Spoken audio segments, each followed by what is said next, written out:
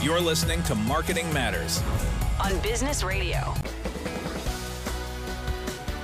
Welcome back to Marketing Matters here on Business Radio, Sirius XM 132. I'm Barbara Kahn, the Patty and J.H. Baker Professor of Marketing, and I'm joined by my co-host, Americus Reed, the Whitney M. Young Jr. Professor of Marketing and the Brand Identity Theorist. And Americus, you never got to tell us your hit and miss. What's going on in your neck of the woods? So I got to tell you this, Barbara. I am a massive fan of all things that are salty and sweet. Okay, so I love chicken and waffles. I love a big bowl of M&Ms and potato chips. Oh my gosh! Yes, I don't know why this is. I don't know why this is with me, Barbara. But for whatever reason, when salt and sweet hit my palate, the reward system in my brain just lights up. So anyway. So my hit or miss is a co-branding effort. Now watch this, because I tweeted about this at AMREED2 on Twitter to our listeners out there. Barbara, what do you think about this? A co-branding effort between Oreos and Ritz peanut butter crackers, where they literally have the sandwich. Half of the sandwich is the Ritz cracker and the peanut butter, and the other half is the creamy filling and the Oreo put together in one set. I mean, this is hit with a capital H, Barbara. Come on now. Are you with me or what? No. Now this is sacrilege as far as I'm concerned. One of my favorite foods on earth is Oreos. And you don't mess with Oreos. You don't mess with Barbara's Oreos, okay? I got to say.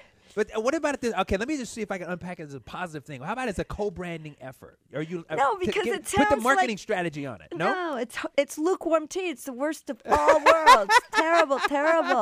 Oh my God! I'm gonna buy an 1,000 pack as soon as we get off the air. So. I got to see if it's selling in my supermarket. I'm gonna boycott it if it is, because they have a nice clean Oreo aisle. And now you've messed it all up.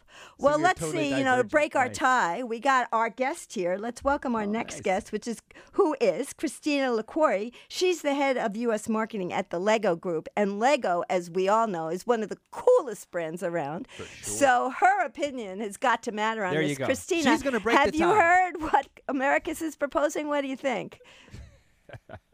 I didn't hear the full debate. Please loop me in. I'd love to. We don't need to debate it. We'll just tell you the problem. It's the new product. They're selling Oreos and Ritz peanut butter crackers in one sandwich, Christina, and it's the idea of salt and sweet.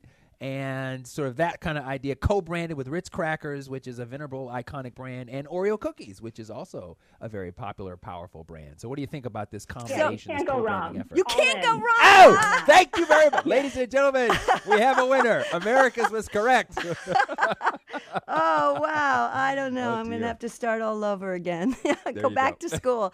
All right. Well, Christina, tell us, now that you've shown us your marketing expertise, tell us a little bit about how you got to be such a marketing expert, and then then we'll start talking about Legos. And I know they're doing some really interesting campaigns. Now it's Gay Pride Month, and some of the stuff Lego's doing is pretty innovative. So we get a lot to talk about. But start a little bit about why I should believe you and your cockamamie ideas about these. Yeah, it's a short and simple story, really. But thank you so much for having me, Barbara and Americus. But yeah, essentially, I did my MBA, did a marketing concentration, and I was lucky enough to get my dream job at 22 years old. So started at the Lego Group in a marketing role and have been there ever since, never looked back. I wanted to work for a company that I had a connection with as a child, obviously loved Lego Play and Lego Bricks. So here I am 11 years later, worked across various brand marketing, digital marketing, e-commerce marketing roles, the Lego Group in multiple markets, US and UK. So super happy to be here, and thanks for giving me your time on marketing. Wow, that's amazing. I mean, Lego defines the idea of taking a product and building in customer experience. I mean, what's Lego? It's like these little bricks, these little plastic bricks. And from that beginning, I mean, I think there's been books written about this, about how Lego kind of define the customer experience. So you've been there for a while. You sound pretty supportive and loyal to the company. Yeah. Can you tell us a little bit about this philosophy and how they dreamed it up, how they implemented it? Why is it so successful? Yeah, I love that you use the word building because, right, that's the center of the brand and the company and where we started. right? Everything that we do is behind this idea of the Lego system in play. But even before that, 90 years ago, we actually started with very humble beginnings is small wooden toys. So Danish carpenter started with about 36 items of wooden cars, airplanes, yo-yos, you name it. And of course, with no imagination that it could become one of the biggest toy companies in the world and now inspire millions of children to play with Lego bricks all over the world. But the Lego brick and the building system actually came 26 years later when his son patented the Lego brick you know today. So, I mean, I guess you have lots of different kinds of experiences and you try to highlight different things to keep it new and fresh. And so now I understand you have a new Pride campaign. So what was it? Tell us a little bit about how those kind of campaigns get started and then tell us what the campaign is. I mean, like how long in advance? You knew this month was coming. Yeah. How long in advance do you prepare for something like this? Yeah, so the good thing is that we have a history of campaigns and communications around Pride Month. So you might know in 2021, we launched a set called Everyone is Awesome, which was a really big moment for us. So we knew in June 2021, we wanted to start planning for June 2022 and what that would look like. And the direction we took this year was actually asking folks to use Lego bricks they actually already have at home to build the A to Z of awesome. So that's our campaign this year, which is an ongoing campaign that we knew when we started, we wanted it to be something that lives outside of just June 2022. We wanted to go into 2023. But essentially what the A to Z of awesome is using Lego builds to celebrate inclusivity and embrace self-expression within the LGBTQ plus community. We also know basically we need to start with the insights.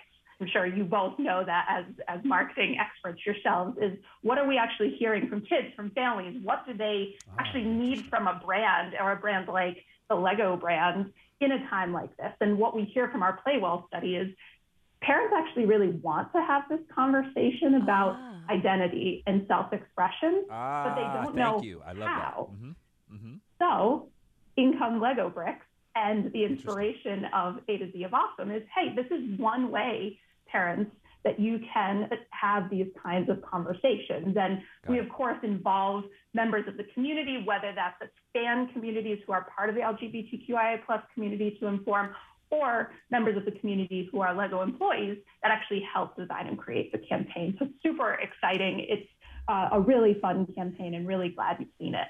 That's pretty interesting. I mean, because now you're talking about it as an educational moment, you know, an opportunity to use this and not just for fun but to start the conversation. I really like that idea. And I like the idea of it's kind of a little bit a play, you know, it's a mild play, the A to Z of awesome, this notion of there's a whole lot of letters in that diversity. And every time I look at it, more letters get joined on. And I don't mean that irreverently, but it does seem like a collection of a lot of letters. So going to the A to Z kind of says, let's just call it anybody, you know, let's just acknowledge the entire diverse kind of continuum of human beings, and let's talk about that. It kind of it's a little bit funny, you know, but it's got a really nice message, and I like that it has this educational message. Is that typical in your Lego experiences that you do go for this, you know, parental moment of truth kind of thing, or how common is that? I'm actually surprised to hear you say that. Yeah, Barbara, I think the key word that you said in there is play. Actually, play is the primary thing that we go for. And that playfulness in this campaign is definitely what we wanted to emphasize. So we do know through research, kids learn through play. So learning is that benefit that you get, but play is always in the forefront because we want that learning experience to be fun and whimsical and something that is child-led. You know, that's funny because when my kids have since moved out. My son's actually even getting married, so I'm way past this. Oh, wow. But I remember when I was buying toys for my kids, you know, educational toys. I'm an academic. I really wanted to teach my kids every moment of their life. And there was a toy store near us called Zany Brainy, and my kids hated that toy store. You know, so I can imagine if you do this wrong, you know, and you forget play and you focus too much on educational, that it could backfire. I mean, so I hear you that you were really emphasizing, let's not get too carried away here, it sounded like you were saying. So do you agree with that? I mean, did I capture that right? I think you did. I think, we always want to make sure that play and fun is part of everything we do. And that Whimsy, some people call it that twinkle in the eye, wry smile, that kind of brand DNA that you would expect from Lego brand, Lego humor, Lego fun. So yeah, I think that's definitely the main kind of way we bring our campaigns to life. But of course, knowing the serious benefits that play has with kids with 21st century skills that they will need as they grow too. So it's definitely that balance. Okay. Let me jump in. This is Christina Licori, head of U.S. marketing at the Lego Group, on Marketing Matters with Barbara Kahn and myself, America Shareed here. I want to play devil's advocate just a little bit, Christina, just get your perspective here, because this is first of all, I'm a fan of this, and I love this, taking a very powerful stand on an issue and within a group, with celebrating a community. But there's also the potential for an alienation of some customers who may not, for whatever reason, approve of whatever, whatever it is, whatever the hang up is. They might say, for example, we don't want our toys to be symbols of educational things or things that might have to do with all of this identity expression stuff. So let's stay out of that.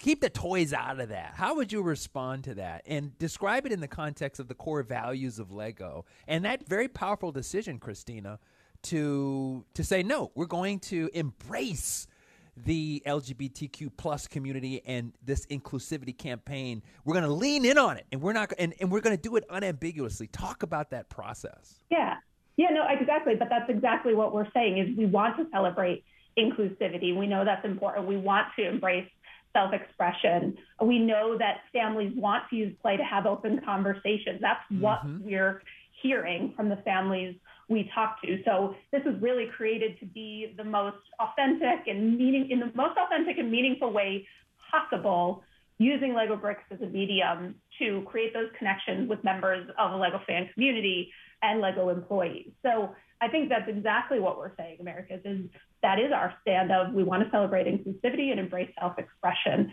with this campaign. So let me back up some of this and look at the dimensionalities of this whole Lego experience. A couple of things that I've noticed just anecdotally, and since you've been there for a long time, maybe you can shed some color on this. The first thing is that for Christmas, my husband's sister gave both my adult son and my adult husband Legos. So, and they weren't kid Legos, they were adult Legos. And I got to say, my son loved it, and he's 30, he's getting married. So this was not a kid.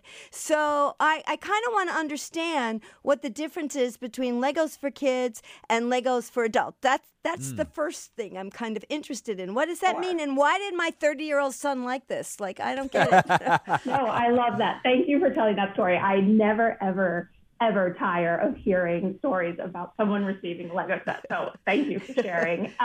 It ties to the point around inclusivity. I think marketing 101, right, is segment your audience, pick a lane, choose someone you're going to focus on. But truly, as the Lego brand, we believe Lego Play is for everyone. So of course, we are focused on children and giving them the best play experience with Lego bricks. But we do know that Lego Play is for all ages, and we have leaned into that breadth more and more over time. We have always had adult fans, collectors, and adults who have chosen to play with Lego bricks, whether it's a true play experience or more of an art medium. But more recently, we've definitely created products that are more geared towards that adult audience as well. And so some of the difference, if you were to look at our product portfolio, you would see some more passion points that maybe lean more towards adults, like Rolling Stones as an example of, we probably don't think kids today are necessarily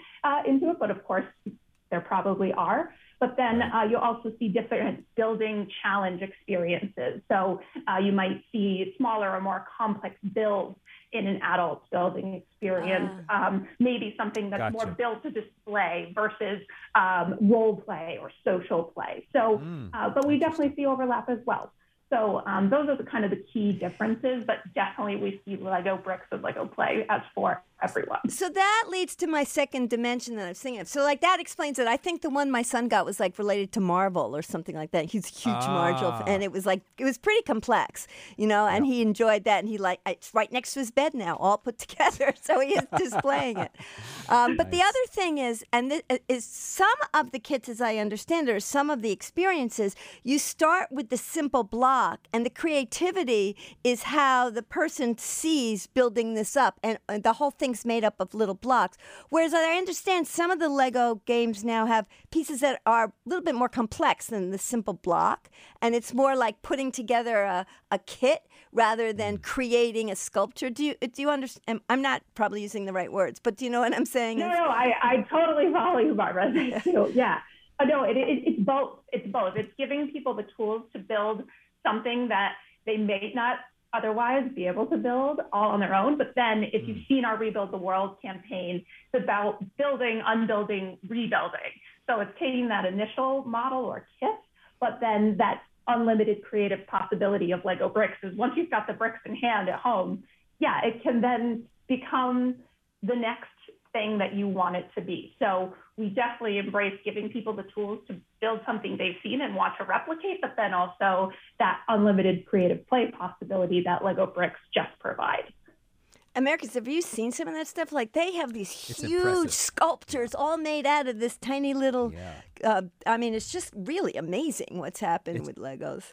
I love it. And I love what you're saying, Barbara, because it's like, it's almost like Legos are this medium of channeling one's unique energy into, and the self-expression of whatever comes out of it, whether it be some sort of complex. How does he get everything into identity? I know everything is I know everything is identity, unfortunately, to an identity theorist. But I love that point that you're making, which is to say, and to your point, Barbara, reconnecting with the joy of play is huge for us adults, especially coming out of the pandemic, right? So there's a lot of beautiful energy, I think, that's going on here that has a lot to do with kind of unlocking a kind of different nostalgic side, and also that joy from just playing and not having that, so much mental, analysis involved with it. So we got just a few more minutes, but why don't you tell us about this 90th anniversary that Lego's about to celebrate? Yeah, America, to your point, I think the 90th anniversary that we have this year is all about celebrating that fan creativity, right? Lego bricks have been in the hands of fans now for 90 years, and that's what this 90th anniversary is all about. So I was lucky enough to be around for our 80th anniversary. This 90th anniversary is going to be super fun. June 10th, so Friday, we are turning all of our Lego stores into playgrounds to make a fun, creative space that's cool. To celebrate the anniversary. We have LegoCon coming on June 18th. LegoCon. It's going to be a great Love it. virtual tune-in, so you can see all the behind-the-scenes sneak peeks maybe of what's coming. So that's really exciting. And then most excitingly, on Friday, 24,000 colleagues and I get to take the day off to celebrate Play Day. So we get to go and spend the entire day playing to really, celebrate fan creativity, but also this whole notion of play and joy that we've been talking about today. Take a lot of pictures and post it, right? For sure. Wow, very exciting. We will. Yeah. We'll certainly see it. So, Christina, thank you so much for joining us today. And where can our listeners go to find out more about all of this stuff and everything that's going on at the Lego Group? Lego.com will have everything, and hopefully you'll have some fun there too. That sounds great. Thanks again. Thank you for having me. We appreciate it.